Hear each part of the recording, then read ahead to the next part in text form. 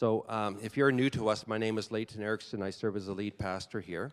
And this morning, we're really privileged to have a guest speaker with us. His name is Matt Tykrop. So let me just tell you a bit about Matt. We are part of a greater church family called the Baptist General Conference of Canada. And inside that, there's the Baptist General Conference of Saskatchewan. We're a group of churches. And Matt is our new district minister. He was a longtime pastor in Birch Hills at a place called Lake Park Baptist, and now has just started working with our denomination in this capacity in July, was it? In July. And so he has spoken here once before, but a wonderful speaker, a wonderful man, a good friend. I really appreciate him doing a great job with our conference. And so it's my joy to be able to welcome him. His wife, Teresa, was in first service, and she's not here right now, but they are calling Ebenezer their home, and so you're going to see him around a lot more. And they serve on the welcome team, and they serve in some different areas. So let's welcome Matt to our pulpit today.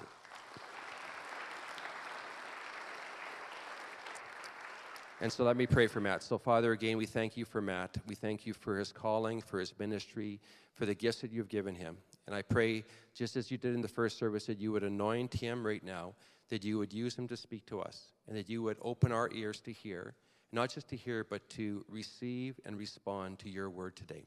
I commend it to you in the name of Jesus, I pray. Amen.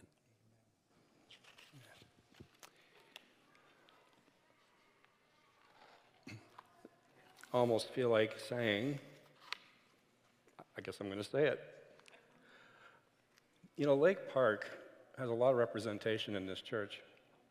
I'm not going to ask them to stand because they don't want to be embarrassed, but you know, that's the thing about being a part of a family of churches.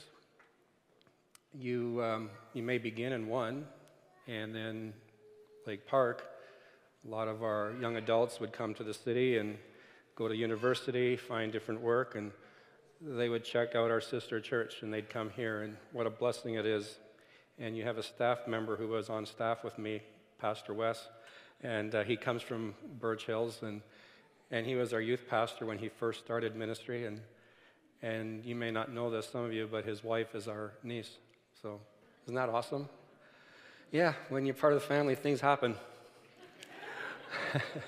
So anyway, I would just like to, I know Pastor Leighton already prayed, but I just like us to pray that God would use this time. So Lord Jesus, as we open up the scriptures together, we are so grateful that it is you, Holy Spirit, that direct the word into the heart for where we need it. And so you know the people that are here in person or online, and I ask that you would minister to them exactly where it is you want to touch and maybe prompt, encourage, whatever it may be. And so we give you praise. Amen. Well, I want to thank the pastoral team and Pastor Leighton for being a part of this time. We're in this series called Behold Your King. And already we have looked at different topics. Pastor West talked about the longed-for king, and Pastor Cal talked about the promised king. And so today we're looking at the humble king. And as we consider Jesus as our humble king, I want to show you and explain to you two different aspects to consider by answering a couple of questions. And so the first question that I want to look at and that we're going to answer is, how humble is Jesus? I don't know if you've ever thought about that, but how humble is he? And then the second part is, why is it important for us to know that Jesus became our humble king? So to understand how humble Jesus is, we're going to start by looking at a passage out of Isaiah. It's kind of a familiar passage to most of you, I'm sure, but it helps us understand, get a starting point, and this starting point is actually before his birth. Now, you have to be very careful when you talk like that, because I don't want that to be interpreted to say, oh, so what you're saying is Jesus wasn't really around at all until he was born. That is false. Jesus has always been, he always will be. And so we'll touch on that in just a little bit as well. But if you look at this passage of Scripture in Isaiah chapter 6, verses 1 to 5, you're going to see this vision that Isaiah had. And I've often thought about, if only I could see what this really looks like. If only I could have that right in front of me and understand, what does this throne room of God really look like? And so as you think about this, and as I'm reading, maybe visualize this a little bit and just think about, maybe even want to close your eyes and consider, wow, this is the throne room of God, our Father. Okay, Isaiah chapter 6, verses 1 to 5. In the year that King Uzziah died, I saw the Lord sitting upon a throne, high and lifted up, and the train of his robe filled the temple. Above him stood the seraphim. Each had 6 wings. With 2 he covered his face, and with 2 he covered his feet, and with 2 he flew. And one called to another and said, Holy, holy, holy is the Lord of hosts. The whole earth is full of his glory. And the foundation of the thresholds shook at the voice of him who called, and the house was filled with smoke. And Isaiah's response was, whoa. He said more than that. But you think about this. You're in the throne room of God. And you're seeing and you're hearing.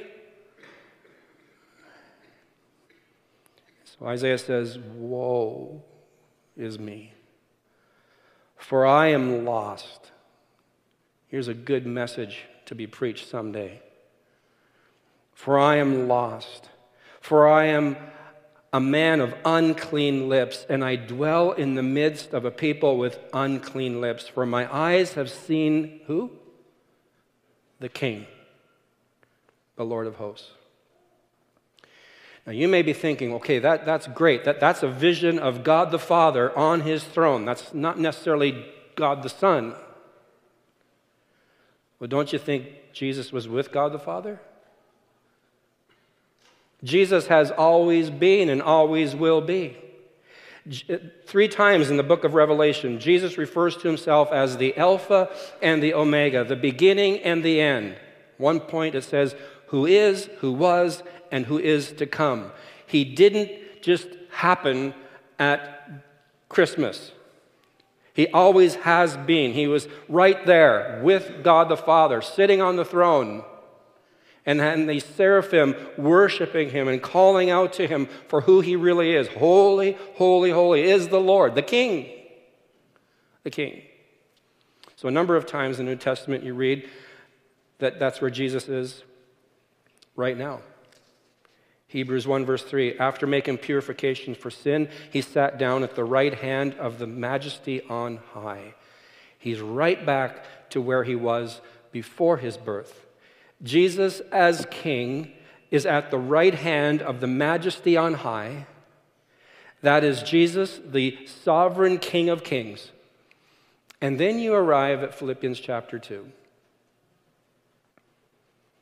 where you find Paul's version of 3 incredible stories, very brief.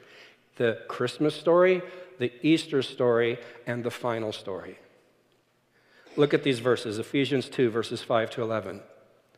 Have this in mind among yourselves, which is yours in Christ Jesus, who, though he was in the form God, did not count equality with God a thing to be grasped, but emptied himself by taking the form of a servant. Now here comes the Christmas part. Being born in the likeness of men and being found in human form, now here comes the Easter part, he humbled himself by becoming obedient to the point of death, even death on the cross. Therefore, God has highly exalted him and bestowed on him the name that is above every name. Here comes the final story part. So that at the name of Jesus, every knee should bow in heaven and on earth and under the earth, and every tongue confess that Jesus Christ is Lord, to the glory of God the Father.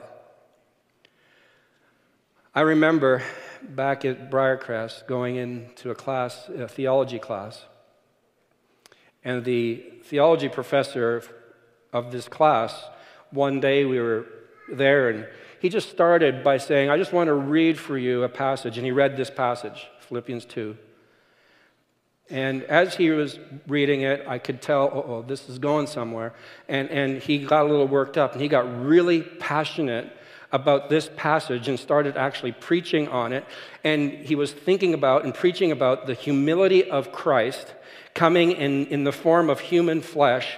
And as he was explaining this, all of a sudden he paused and he broke down and he wept. The class was absolutely quiet.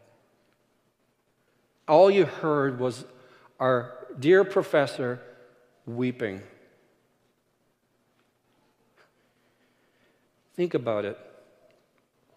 God the Father would send his Son, God the Son, God in flesh, Emmanuel, God with us, from the throne room of complete purity, all authority, all power, a royalty and a sovereignty that would cause every tongue to come speechless, where the only words that anyone could ever utter were, Jesus Christ is Lord, he's King. And it would buckle every knee to complete submission, whether in heaven, on earth, or under the earth. That King was sent to become human and live on a sin-barren earth and do life among sinful man. Oh, how humbling would that be? Now, you and I think of being human as normal, but for Jesus, God in flesh, King of kings, that was a very humbling ask. Why did he do it? Why did he do this? Well, within the Christian faith, there is a doctrine known as the doctrine of identification. This is something that the world has picked up on. They use it, but not in the sense that we would use it in the spiritual sense. But for example, here's how it's used in the world today. When there's a time of a political election, candidates will go to different places, and depending on what election you're talking about, whether it's within their riding or maybe it's for the prime minister role and they go across the country, they're going into their riding for the purpose of trying to win the people's votes. And so how do they do this? Well, they get on a bus or whatever it is, they fly, whatever they do, and they get to that place, and maybe it rolls up to the factory. This bus rolls up to the factory where later on you'll see in the news that this candidate was in this factory wearing a factory coat, wearing a hard hat, maybe some protective eyewear, whatever they do in that factory, however they dress, and he says something like, "My dad was a factory worker. I know what you're going through and what you need." See, that's identification. The same candidate gets back on the bus and he goes out into the rural areas and he steps off the bus, and the next thing you see on the news, he's in coveralls, boots, and a John Deere hat. I'm partial. He's wearing this John Deere hat. He's got these big rubber boots on. He just looks so out of place. But anyway, this is him. He's walking, or she, and they're there. They're in this rural country. And this person says, "My spouse's uncle," well, let me put it this way, "my uncle's great-grandfather was a farmer. So I know what you're going through." That's identification stretched. Jesus did not settle for the illusion of identification. He didn't say something like, "Well, I created the first human beings, so I know what they're going through, I know what they need." No, he became human. The Apostle Paul tells us in verses 7 and 8 of this passage in Philippians 2, being born in the likeness of men and being found in human form. God became human. He became a man. Jesus didn't suddenly appear one day as a man. It's not like people woke up one day, "Oh, new man in town, who is this?" Paul says that Jesus was born.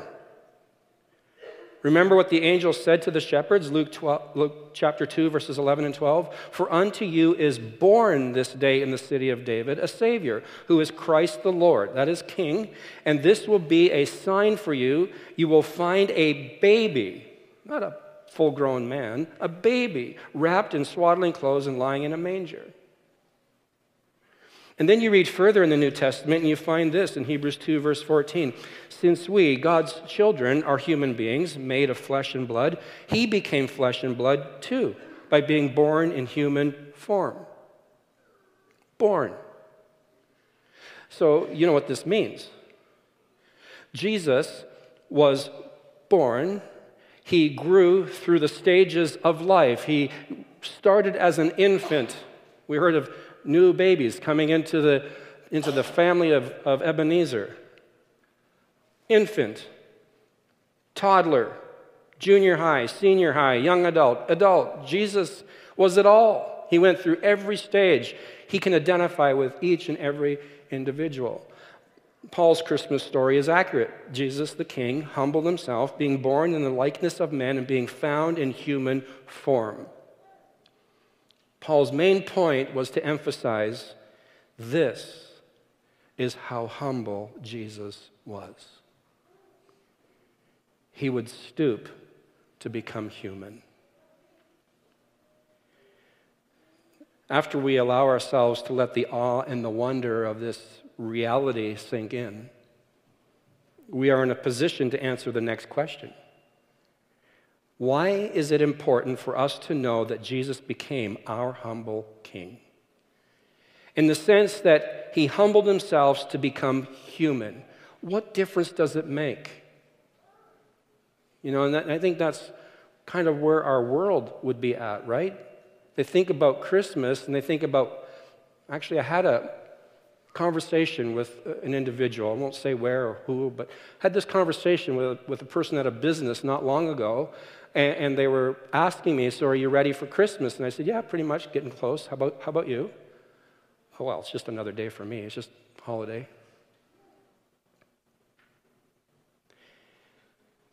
The point would be like, what difference does it make anyway? I just get a holiday. So there is a point. It does make a difference. It makes a big difference that Jesus humbled himself and became human. And I'm going to give you 4 reasons. Number 1, since Jesus the King humbled himself to become human, he understands our need for grace and mercy. Hebrews 2, verses 16 to 18. For surely it is not angels that he helps, but he helps the offspring of Abraham. Therefore, he had to be made like his brothers in every aspect, so that, it'd be a good idea to circle that, because it tells you, okay, what's the big deal? So that he might become a merciful and faithful high priest in the service of God to make propitiation for the sins of the people. For because he himself has suffered when tempted, he is able to help those who are being tempted. Okay, so now listen very carefully here. This is a great gift to you this Christmas if you haven't already received it. If Jesus wouldn't have become human, he couldn't become what you and I need. That is a merciful and faithful high priest. If he wouldn't have become human, we wouldn't have the confidence that he knows what it is that we actually need when we are tempted. And what a person goes through.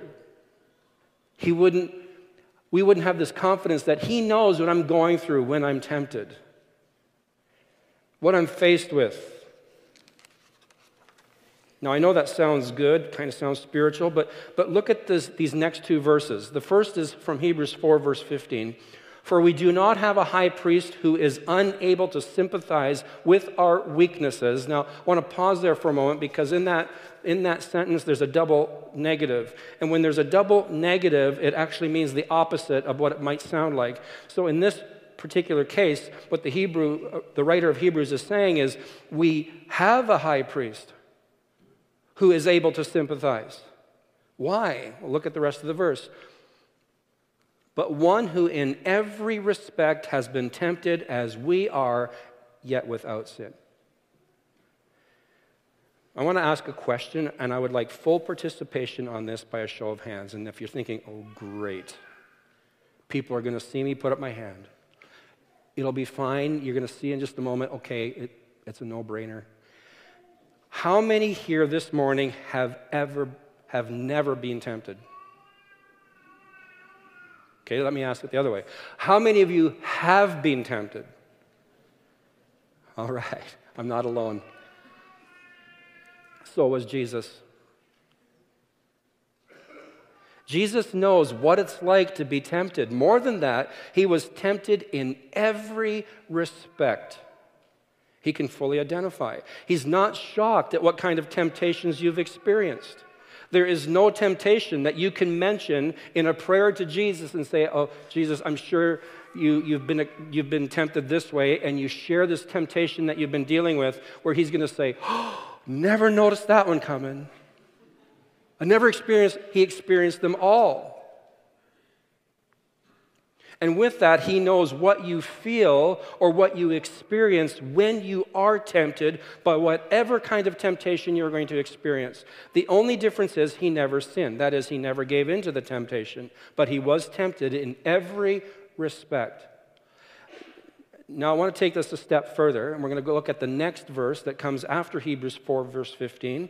And it says this, verse 16, let us then, with confidence, draw near to the throne of grace. Not judgment. That we may receive mercy and find grace to help in time of need. So let me ask you another question, and this one you can just answer in your mind. Who is it easier to talk to about temptations that you experience? Someone you know who has been tempted by the same temptation you have, or someone who has never been tempted by that temptation? Who would you go to? You'd go to the person who's been tempted the same as you, right? You'd have a confidence that, well, I know they have been tempted this way, so I know that I can express myself to them and they'll understand. When you are tempted, you can come to Jesus with confidence and receive mercy and find grace because he was human and tempted in the same way that you have been or will be. And the reason it is called a throne of grace is because the one sitting on the throne has been human. Doesn't that add more understanding to what Paul said in Philippians 2? Being born in the likeness of man and being found in human form. So since Jesus the King humbled himself to become human, he understands our need for grace and mercy. Second, he understands relationships. We know that Jesus experienced what it is like to have friends. We know that he experienced adversaries. We also know that he was a part of a family, a biological family. In Mark chapter 6, verse 3, I'll give you an example of how it's explained that Jesus actually was a part of a biological family. It says there, is not this the carpenter, the son of Mary, the brother of James and Joseph and Judas and Simon? Are not his sisters here with us? So right there you have Jesus it's explaining Jesus has 4 brothers, and here's the names of the brothers, and then he also has at least 2. We don't know for sure, but we know it says plural in that verse. Aren't his sisters here with us? So at least he had 2 sisters, maybe more, and he knows what it's like to be a brother and have siblings. He knows what it's like when a brother or a sister teases you. He knows what it's like when your brother or a sister hides your stuff. He knows what it's like when they try to pick a fight. He knows what it's like when they try to duct tape you to a pole. He knows what it's like when they get you in a headlock and they do this. He knows what it's like, and so do I.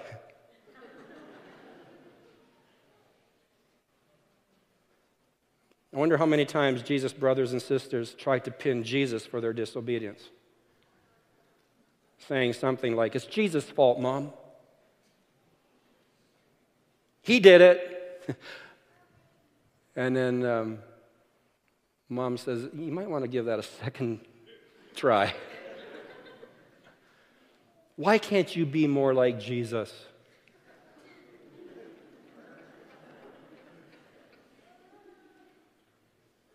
Mom, Jesus says he's perfect. Sorry, he is. He never lies. He's never disobedient. He never breaks curfew. It'd be pretty hard to be a sibling to God in flesh, right? Jesus understands relationships. Now think about this. If you are single, Jesus understands what it's like to be single. At the same time, though he's single. He also understands what it's like to be married. And you say, but he never got married. He has what is known as a wife called the bride of Christ. And so he knows what it's like when a bride is unfaithful. Jesus knows what it's like to have children. John chapter 1, verse 12, but to all who did receive him, who believed in his name, he gave the right to become children of God. And we can take that a step further, in that Jesus knows what it's like to have disobedient children or children that are drifting in their faith. Jesus knows what it's like to have close friends. Mary, Martha, and Lazarus were very close friends to Jesus. And hearing that, you may remember the story of how Lazarus passed away and how Jesus saw the grief. And we're actually told that he himself wept. He knows the grief of when someone close to you passes away. And I want to take that even a step further. I read earlier from Mark chapter 6, verse 3, where it says, "Is not this the carpenter, the son of Mary?" That's interesting because in Jewish writing, usually the son is tracked back to the father. You just look at the genealogies that you find in the scriptures, or even the genealogy of Jesus himself. It's usually tracked back. This person goes back to this father. But here in Mark 6, Jesus is traced back to his mother. But in John chapter 6, verse 42, the question is this: is not this Jesus the son of Joseph? So what's the big deal? Well, John's focus of his writing in his gospel is primarily on the first couple years of Jesus' ministry. Whereas the synoptic gospels, that's Matthew, Mark, Luke, their focus is mainly on his third year. Some include his birth, but the ministry years are primarily the third year, which is why in this passage of Mark, you find that it's traced back to Mary, but here in John, it's traced back to Joseph, and here's the reason why. By the time Jesus is in his third year of ministry, his earthly father Joseph has passed away. And so the other writers of the Gospels are going to say, well, we can't say this is Joseph's son. They go back to this is Mary's son because Joseph is no longer there. But John says this is the son of Joseph. I want you to understand something. Jesus knew what it was like to experience the passing of a parent. And not only that, he also understood that here he is in ministry. We don't know how Joseph passed away, whether he got sick and just finally it succumbed to his passing, or whether he just suddenly died in an accident. We have no idea how he passed away. But Jesus is in ministry when this happens, when his father passes away. And in ministry, you will remember, he healed the sick. He even raised the dead. His father is sick. He's passing away. I wonder if he didn't pray to God the Father and say, would you please heal my dad? Would you give me the power to raise him from the dead?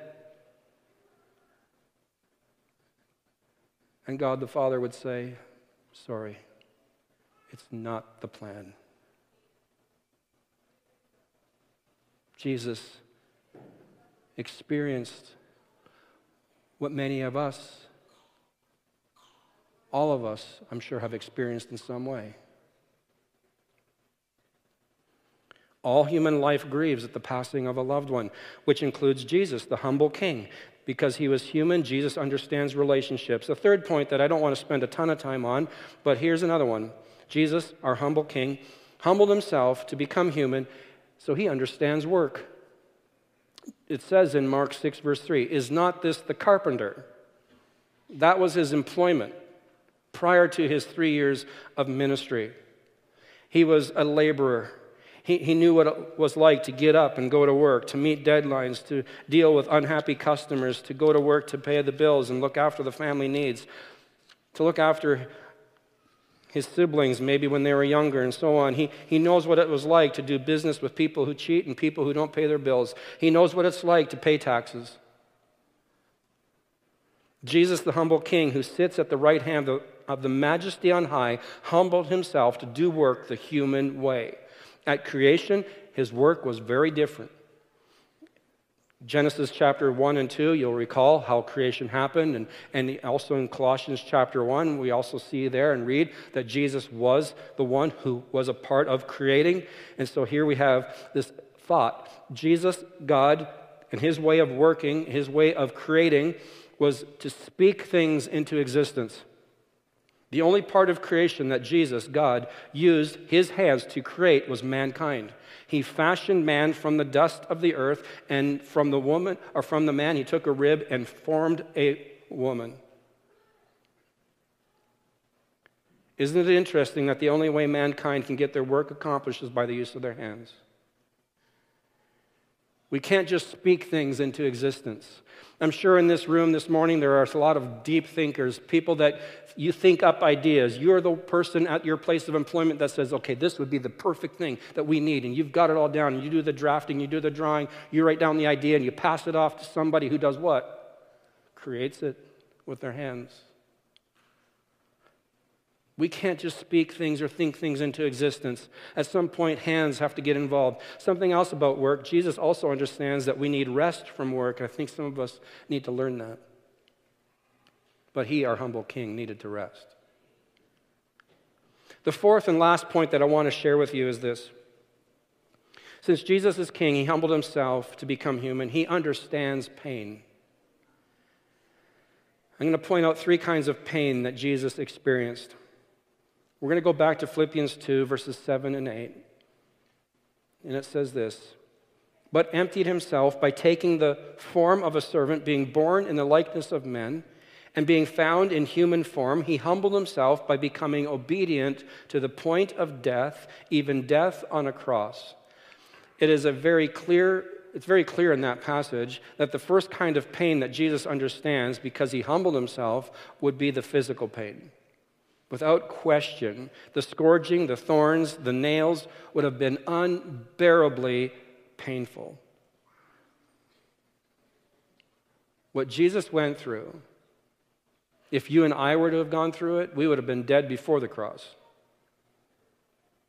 Jesus didn't go through that pain because he deserved it. He went through it because we needed it. Isaiah 53, verse 5, when I read this, and when I read this, you just can see the pain all over it. It says this, "But he was pierced for our transgressions. He was crushed for our iniquities. Upon him was the chastisement that brought us peace, and with his wounds we are healed."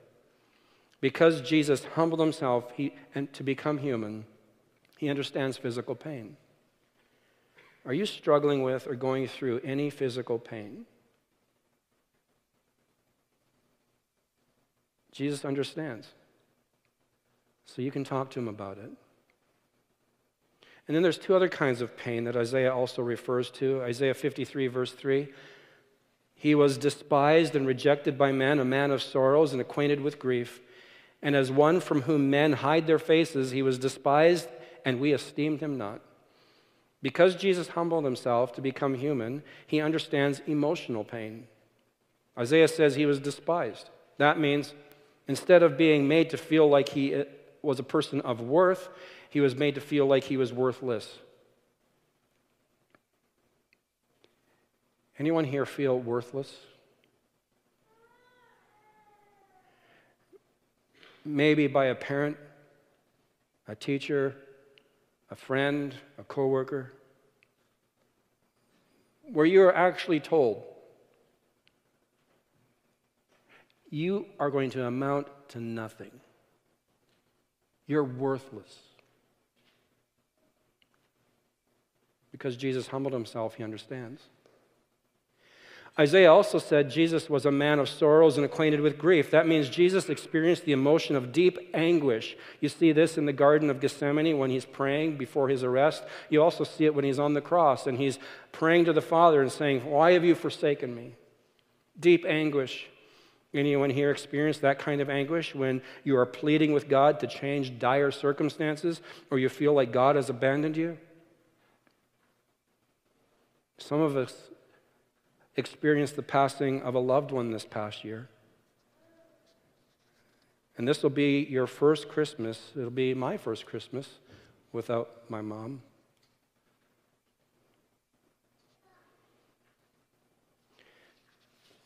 Jesus humbled himself, and he understands. There's one more kind of pain that Jesus understands, and that is the pain of rejection. Isaiah said Jesus was despised and rejected. The Jewish people loved Jesus as long as he did for them what they wanted. You know, you would hear things, and you see it when you read the scriptures, where they would say something like, Jesus, please cast the demon out of my son. Would you please do this, Jesus? Thank you, Jesus. You're a good man. Please heal me or my family member, Jesus. Thank you. You're a good man. My child has died, Jesus. Oh, you brought him back to life. Thank you, Jesus. Wow, you're a good man. But when Jesus didn't take the earthly throne of Rome and become the king that they wanted, we're no longer interested. Crucify him. Jesus was rejected for who he really was. Have you ever experienced rejection?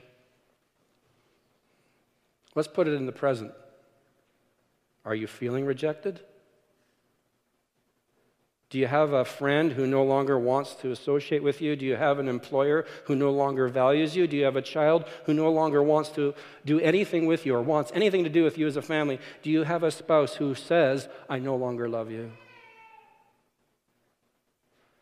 Because Jesus humbled himself, he understands rejection. But we need to look at this from another perspective. Are we rejecting Jesus? Are we in any area of our life asking Jesus for what we want? And if he's not going to do what we want, we say, you know what, Jesus, I don't know if I'm interested in you anymore. Or are you rejecting Jesus to be your Savior? He hasn't ceased being king, you know. Paul said in Philippians 2, verse 11, that the day is coming when every tongue will confess that Jesus Christ is Lord to the glory of God the Father. Every tongue. That does not mean every tongue that has accepted Jesus as Lord and Savior. Those are the people that are going to do this. No, it doesn't mean only those who attend a church at some point in their life. Those are the ones. It says every tongue. Are you rejecting Jesus today? Are you convinced that you will do life your way, and if Jesus isn't going to do it, then don't need him? I'm going to invite the worship team to come. And as they're coming, I want to pray with you. And after I pray, there's going to be a closing song that they're going to lead you with. But if you would like a pastor to pray with you, there's going to be pastors, the staff up here, who will pray with you. And I want you to come. And I would like for you to meet with them. And if you want to accept Jesus as your Savior, the humble King, then they would pray with you. And if you have an area in your life where you just I need grace and mercy. I've been going through such terrible stuff in my life, and I just need somebody to pray with me. I want you to know that these people that are going to pray with you, they're not going to judge you. I mean, they've needed grace and mercy in their life. I have.